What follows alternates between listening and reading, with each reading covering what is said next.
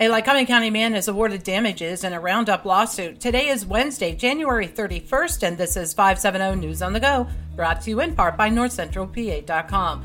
Cloudy today, a high near 40. More charges are filed against a man from the Bronx in a bank fraud scheme out of Lycoming County. 62-year-old Jose Rodriguez is accused of stealing $6,500 from a man's bank account at the Woodlands Bank branch office on the Golden Strip. Police allege he used a fraudulent passport and credit card to gain access to the account. He is already facing identical felony counts filed by the Lycoming Regional Police. Cyberline tips from Google flagging reports lead state police to a Bucknell University student. The Daily Item reports 21-year-old Ray Joe Markle Carter of Baltimore allegedly possessed 20 images of child pornography on his Google Drive and cell phone.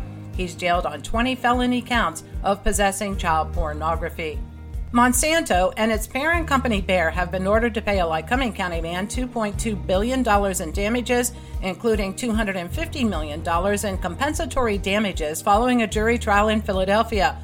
49-year-old John McKivison sued the company, saying he developed cancer after using Roundup for 2 decades to kill weeds on his property.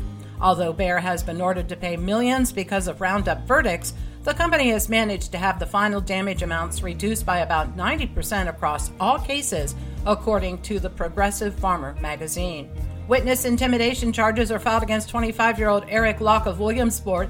The Sun-Gazette reports that shortly after a confidential informant testified against him in a drug case, he expressed his anger and made threats in a video he posted on social media.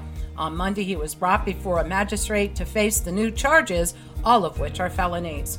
A jury of 8 men and 4 women convicts an old Lycoming Township man of numerous lesser charges in an assault case.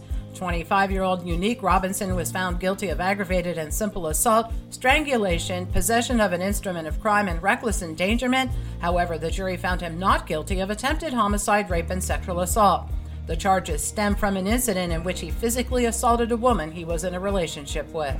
Fire has extensively damaged the Bird in Hand family restaurant in Lancaster County. Less than 2 months ago, an explosion at the nearby Bird in Hand Family Inn killed 1 person.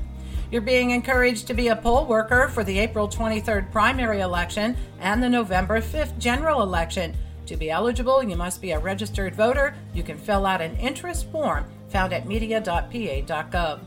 And in Pennsylvania, we have the Paint the Snowplow contest. In Minnesota, they had a Name the Snowplow contest. This year's top vote getter was Taylor Drift, after Taylor Swift.